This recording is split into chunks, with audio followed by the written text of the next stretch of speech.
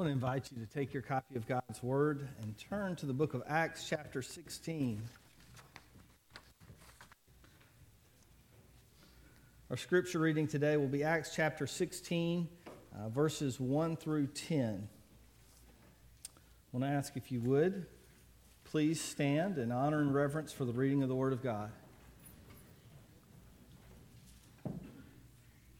Acts chapter 16, beginning in verse 1.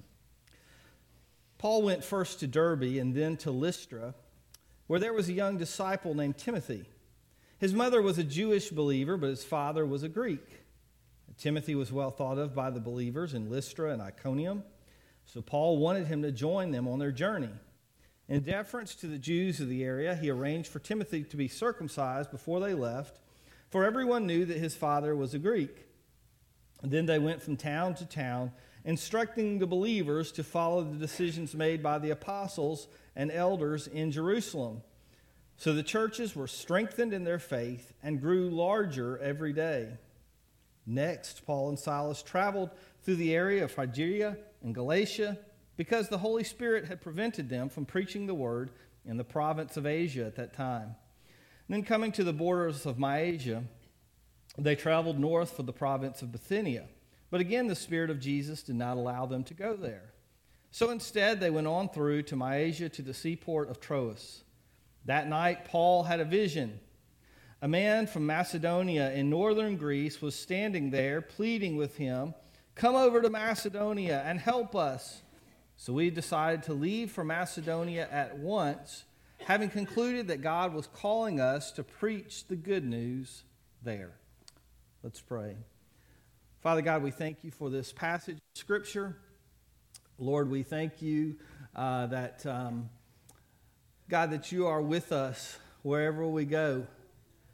Father, we may not have a missionary journey in the pages of Scriptures describing our work, but yet, Lord, we're all on mission for you. We are all going as part of our service to you, walking throughout our lives. We pray that you would strengthen us and give us grace through your word today. In Jesus' name we pray. Amen. You may be seated. We've talked about a couple of folks today, different groups of folks that we're honoring. One was graduates. And graduates are facing a lot, right? Whether it be a high school or a college graduation. Usually we think of those times as there a lot of future being ahead and a lot of opportunity. But with that bright future ahead, a lot of times there comes a lot of indecision. As kids graduate and they are looking on to what's next, they are constantly bombarded with people who are asking them, what are you going to do, what are you going to do, what are you going to do, what are you going to do? And having teenagers of my own, and Caleb's now a junior, and we've talked about this and others, we don't think about it. We're like being nice to them. Like we're interested in them and we want to know about them and express that interest. But we're probably, when we ask someone, "Oh, where are you going to go? What you going to major in?" We're like the 3,000th person that's asked them that week. And there's so much pressure because how many of us knew at 17 or 18 years old exactly what we were going to do and where our lives were going to go? We don't. And so we end up, a lot of times young folks are in a pressure situation trying to figure out, what do I do? Where am I going to go from here? What's the path forward? And then we also talked about moms today. And moms, that's a whole new level of indecision at times. When you become a parent, all of a sudden you realize there's this tremendous responsibility in front of you. And there's no instruction manual, I mean, you got a couple of nights in the hospital where they're like, "We'll let you rest and you take it easy." But that goes away and you go home and here's this bundle of joy and you're saying, what do I do with it? And all parents face this. But, dads, we kind of fake it. We're kind of like, "I got this. I had a dad. Yep, I know how to do this. And moms tend to be the one that buy the books about how to be a great parent and watch the videos and are like, how do I do it? And in my own life, I'll talk to my mom today. I'll come home. She'll be like, oh, if we would have known now, we could have done so much better, and we could have. It's kind of insulting now that I think about it, but she's, we should have done this, and Dad, while Dad was still alive, he was always like, yep, we fed you, we put clothes on you, we did a good job. He had no doubt he had done a good job, But moms tend to be a little bit more, what do we do? And so, not just students and not graduates and not just moms, though, we all face times of indecision in life, and I think especially Christians do, because we can get so worried about what exactly is the right thing. What am I supposed to do? Am I in the middle of the Lord's will? We wonder that, and often we fret because we think, well, I'm trying, but am I really doing what God wants me? And you've heard the phrase, His perfect will. Am I in the middle of God's perfect will? And so I want us to talk about this morning how you can move ahead with confidence in your life. Whether you're a graduate, whether you're a mom or a dad, or wherever you are in life, whatever you're facing, how can you be confident and not caught up in this constant worry and indecision? Am I doing the right thing? Am I in God's will? How do we move forward? And I think from the example of the Apostle Paul, we can see three principles that are really important for confident Christian living. The first one is that you surround yourself with Christian relationships. Surround yourself with solid Christian relationships. We tend to think of the Apostle Paul as kind of a lone ranger, a solo kind of guy. I mean, especially after what we just saw where he and Barnabas went separate ways. We think he's Paul. He didn't need anybody. I mean, he's got Jesus and that's it. He just goes forward. But the truth is that is never the case. If you look in every single one of Paul's letters to the churches that he writes, what we call epistles in the Bible, those letters he wrote, they're always talking about Paul and so-and-so, or right? He's even writing the letter along with someone else, and he's going to mention several other Christians that are with him. He'll say, oh, Epaphras says hey, and this other guy, Titus, he says to tell you hello, and I'm said that the household of Lydia, they said to greet you. He's always surrounding himself with other people. Here we know the greatest missionary in the history of the church, and he realized, I can't go it alone. If I'm just doing all this stuff by myself, I'm not strong enough in myself. I need to surround myself with good people. And that's a principle in Scripture that over and over talks about. There's a verse in Proverbs, it's Proverbs 13:20. He who walks with the wise grows wise, but the companion of fools suffers harm. He who walks with the wise grows wise, but the companion of fools suffers harm. That's a universal principle, isn't it? No matter who you are, where you are in life, if you hang with the right people, if you surround yourself with good people, you rub elbows with them, they're going to kind of rub off on you, and you're going to pick up their good habits, and you can encourage one another, and you can keep each other accountable. On the other hand, we talk about bad apples can spoil a bunch. Sometimes somebody can be a negative influence come into your life, and they can rub off in a very negative way. Paul knew that he needed to surround himself with good people to move forward. And we think about this trip right here.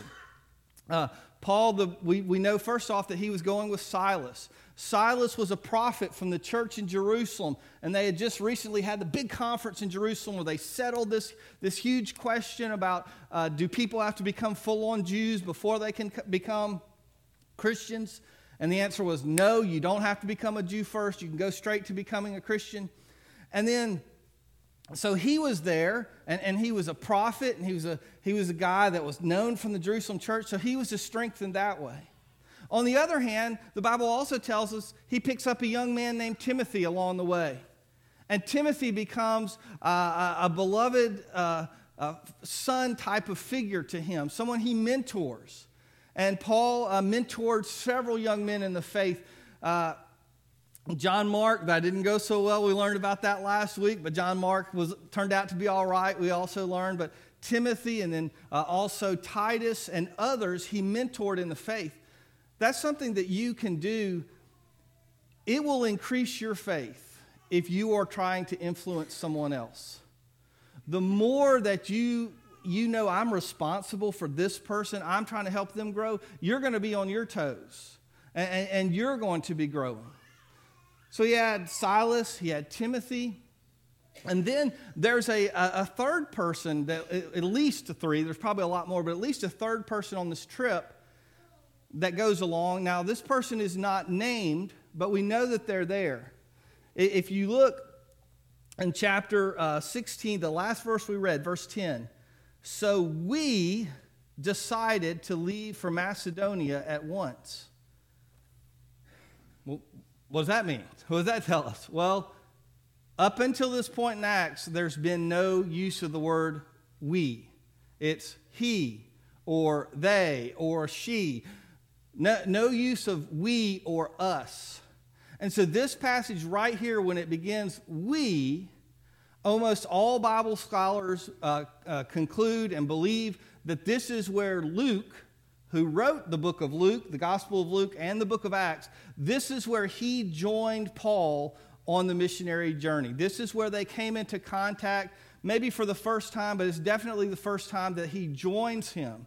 And Luke says, from this point, we traveled forward. And so he's got Silas, he's got Timothy, he's got Luke, the beloved physician. He's always surrounding himself with good people. Now, I think this. If Paul, one of the greatest men in Christian history, an apostle, a missionary who is amazing, if he needed to surround himself with good people, then I do too. I certainly need to. All of us need to surround ourselves with those right types of folks. By the way, being Mother's Day, we got to go ahead and mention something about Timothy, who he picks up along the journey. In 2 Timothy chapter 1 and verse 5, Paul talks about, he's writing this letter to Timothy, who is his son in the faith. And he says, Timothy, there was this faith that first lived in your grandmother Lois, and then in your mother Eunice, and now I am persuaded lives in you also. Isn't this something, this faith that has been passed down from generation to generation? And it's not just good enough that it was in them, but Paul says, I'm persuaded that it lives in you. You've caught the faith. You've bought in. You believe now just as they did. And this is encouragement to single moms or moms who are married to an unbeliever, and you think, how am I going to really be able to influence my child for the Lord? Well, we know Timothy's father was an unbeliever. And yet, Timothy's mother and grandmother were so influential in his life that their faith was passed down to him. We need to pass down our faith. We'll all have limitations. We'll all have circumstances that aren't just right. But we need to pass down our faith to those who come along after us. So if we're going to move forward in confidence in Christian life, we surround ourselves with good Christian relationships. Secondly, we need to make plans with wisdom. Make plans with wisdom. So many people are filled with fear that they have not heard from the Lord about some specific issue in their life, and they're paralyzed and they can't move forward because I'm praying and I hadn't heard anything yet. The truth is, God made most of his will clear in Scripture. 99.99% of what you need to know of God's will for your life is right here. I don't have to pray about whether I should work hard and give my all at a job. The Bible tells us to do all things as unto the Lord. The Bible tells us that we are to work heartily as unto the Lord. I don't have to pray about whether I should be greedy or not. The Bible tells us, I don't have to pray about, someone says, should I have an affair? No, you don't have to pray about that. You don't have to think about that. God's will is clearly in Scripture. And for almost all the situations, the things that really matter, the things that God is really concerned about, God's already clearly spoken in His Word, this is how you're to behave, this is how you're to live, this is my will. And honestly, there's a whole lot of things in life where I don't believe God has a particular will that you have to do to be right with Him. When you and I stand before God on Judgment Day, and we all will, those of us who are believers will give an account for our life. But when we stand before Him, I don't believe one of the questions is going to be, Mark, why did you choose chocolate ice cream that day? You know, vanilla was really my will, and if you prayed hard enough, you would know it. No, that's God gives us freedom to be able to make choices and to enjoy ourselves in life. So there's a lot of principles that are really, really clear, and then there's a lot of things that God just simply gives us freedom to choose. And so we are to move forward with wisdom when maybe it's not really a black or white in Scripture, and we're not sure where to go. It's not just a matter of preference. We just ask God for wisdom. I mean, we just try to move forward in wise ways the best we can. James 1:5 says, if anyone lacks wisdom, let him ask God. We just say, God, I'm not sure, but I want to do the best I can. We look at the pages of Scripture for wisdom. And if you want to know more about wisdom, it's the right way of living. It's not just knowing, it's living in the right way. Look at the book of Proverbs in the Old Testament and the book of James in the New Testament. It'll tell you a lot about wisdom. Paul's second missionary journey did not start out in a spectacular way. Now, his first missionary journey did. The Bible talked about there were 5 leaders at Antioch, and they were all together, and they were praying, and in the Spirit, God said, set apart for me Paul and Barnabas to go on this mission that I've called them to do. And that was one of those direct words from the Lord, and we'll talk about that last. But most of the time in life, we don't get that direct word from the Lord. You know, God doesn't appear to us in a vision and say, you will go to Mississippi State University. God doesn't usually do that. That's not the norm. And that wasn't how this missionary journey started. In fact, we didn't read the scripture this week. We read it last week. Back in the previous chapter, it just said, after some time, Paul said to Barnabas, let's go back and visit each city where we previously preached the word of the Lord to see how the new believers are doing. See, he didn't have to wait around and say, oh, I wonder what the Lord wants me to do. He simply got a good idea. Hey, I wonder how those believers are doing. And he knew that encouraging people and loving on people, that's an honorable and godly thing. He said, let's just do it. He didn't have to have that spectacular voice of God or a vision or a dream.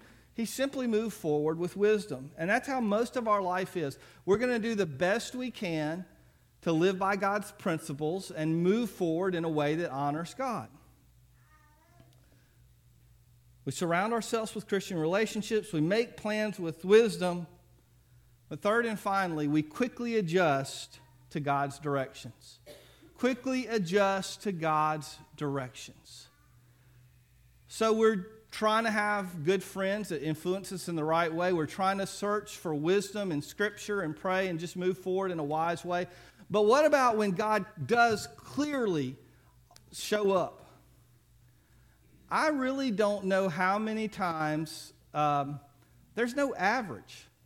I have talked to wonderful Christian believers who love God, who I have no doubt are wonderful people and are going to go to heaven and are going to hear, well done, good and faithful. And I've talked to Christians who've said, I've never heard directly from the Lord in my life in that kind of way. And you know what? If that's you, that's okay. That just wasn't God's plan for you. I've heard from some believers that seem to hear from God specifically on a regular basis. There's some folks like me. I've had a very small handful of times in my life where I've felt that I heard very clearly from the Lord. And as we've seen from Scripture, this can come in different ways. Sometimes it's a dream, sometimes it's a vision, sometimes it's just an extremely clear impression upon the heart. Some people have actually heard a voice from the Lord.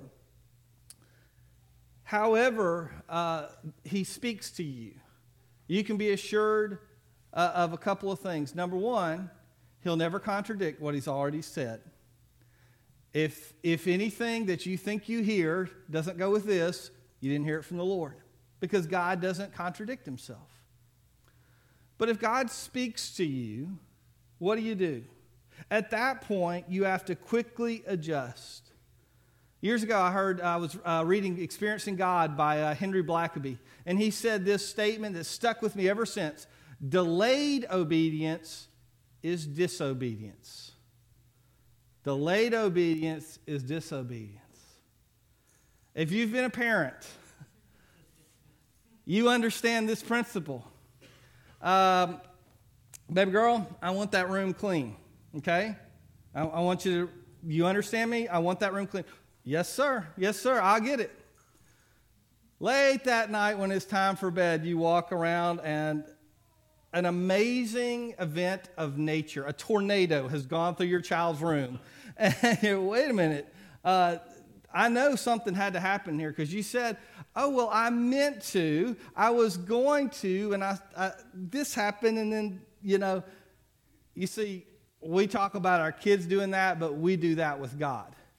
There are times when we know what we need to do, and we're like, well, I'm going to get around to it. I'm eventually going to get there. When God makes it clear what we're to do it in His timing. We're to move forward. And that's exactly what Paul did.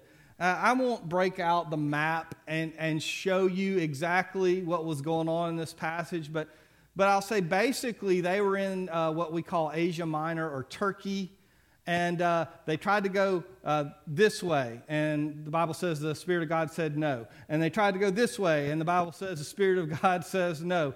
And so then Paul has a vision from this Macedonian man. This is northern Greece. And this vision or this dream says, come. And that's known in the Bible as the Macedonian call, come to us. And so God had said, don't go here, don't go here. And they're kind of stuck right here. And this guy says, come. Okay, that's the place to go. And the Bible says they go. Why did God have to give them that vision? As much as we give Paul credit for branching out and moving out in the world, Paul was still on his home continent, his home area. Tarsus, he was Saul of Tarsus before he became Paul of Tarsus. Tarsus was in Turkey. And so he's moved out a little bit, but he was still staying in that area of Turkey. And Paul, God was calling him to a whole new place, to leave Asia, to go to Europe, to be in Greece and start his ministry there. And God made it real clear, this is what you got to do. And when he heard that word, he followed it. I want to encourage you today that you can be confident in your Christian walk. You don't have to be broke up or whether, am I doing exactly the right thing? Some simple things you do. Surround yourself with good people that will help you make the right decisions. Try to move forward in wisdom, and that means you ask God for it, and you look through Scripture, and you try to learn what God has to say about a subject or area, and you do your best to follow Him in that way. And then if God happens to speak to you directly, you listen and you obey right then. And if you follow that game plan for your life, you can live as a confident Christian, moving forward, knowing that you're walking in God's will. Pray with me today. Heavenly Father, we come to you and we thank you for your blessings in our lives. We thank you for your goodness, your kindness, your mercy. Lord, we thank you that you did not leave us as orphans, the Bible says, but you sent the Holy Spirit. Your Holy Spirit reveals truth to us in God's Word as we read it. And Father, we pray that you would just help us to walk in a way that honors you. Father, we pray that you would give us a peace, that we're following you, that we're walking in the right path. Lord, be now with this time of invitation as we dedicate ourselves to you. In Jesus' name we pray. Amen.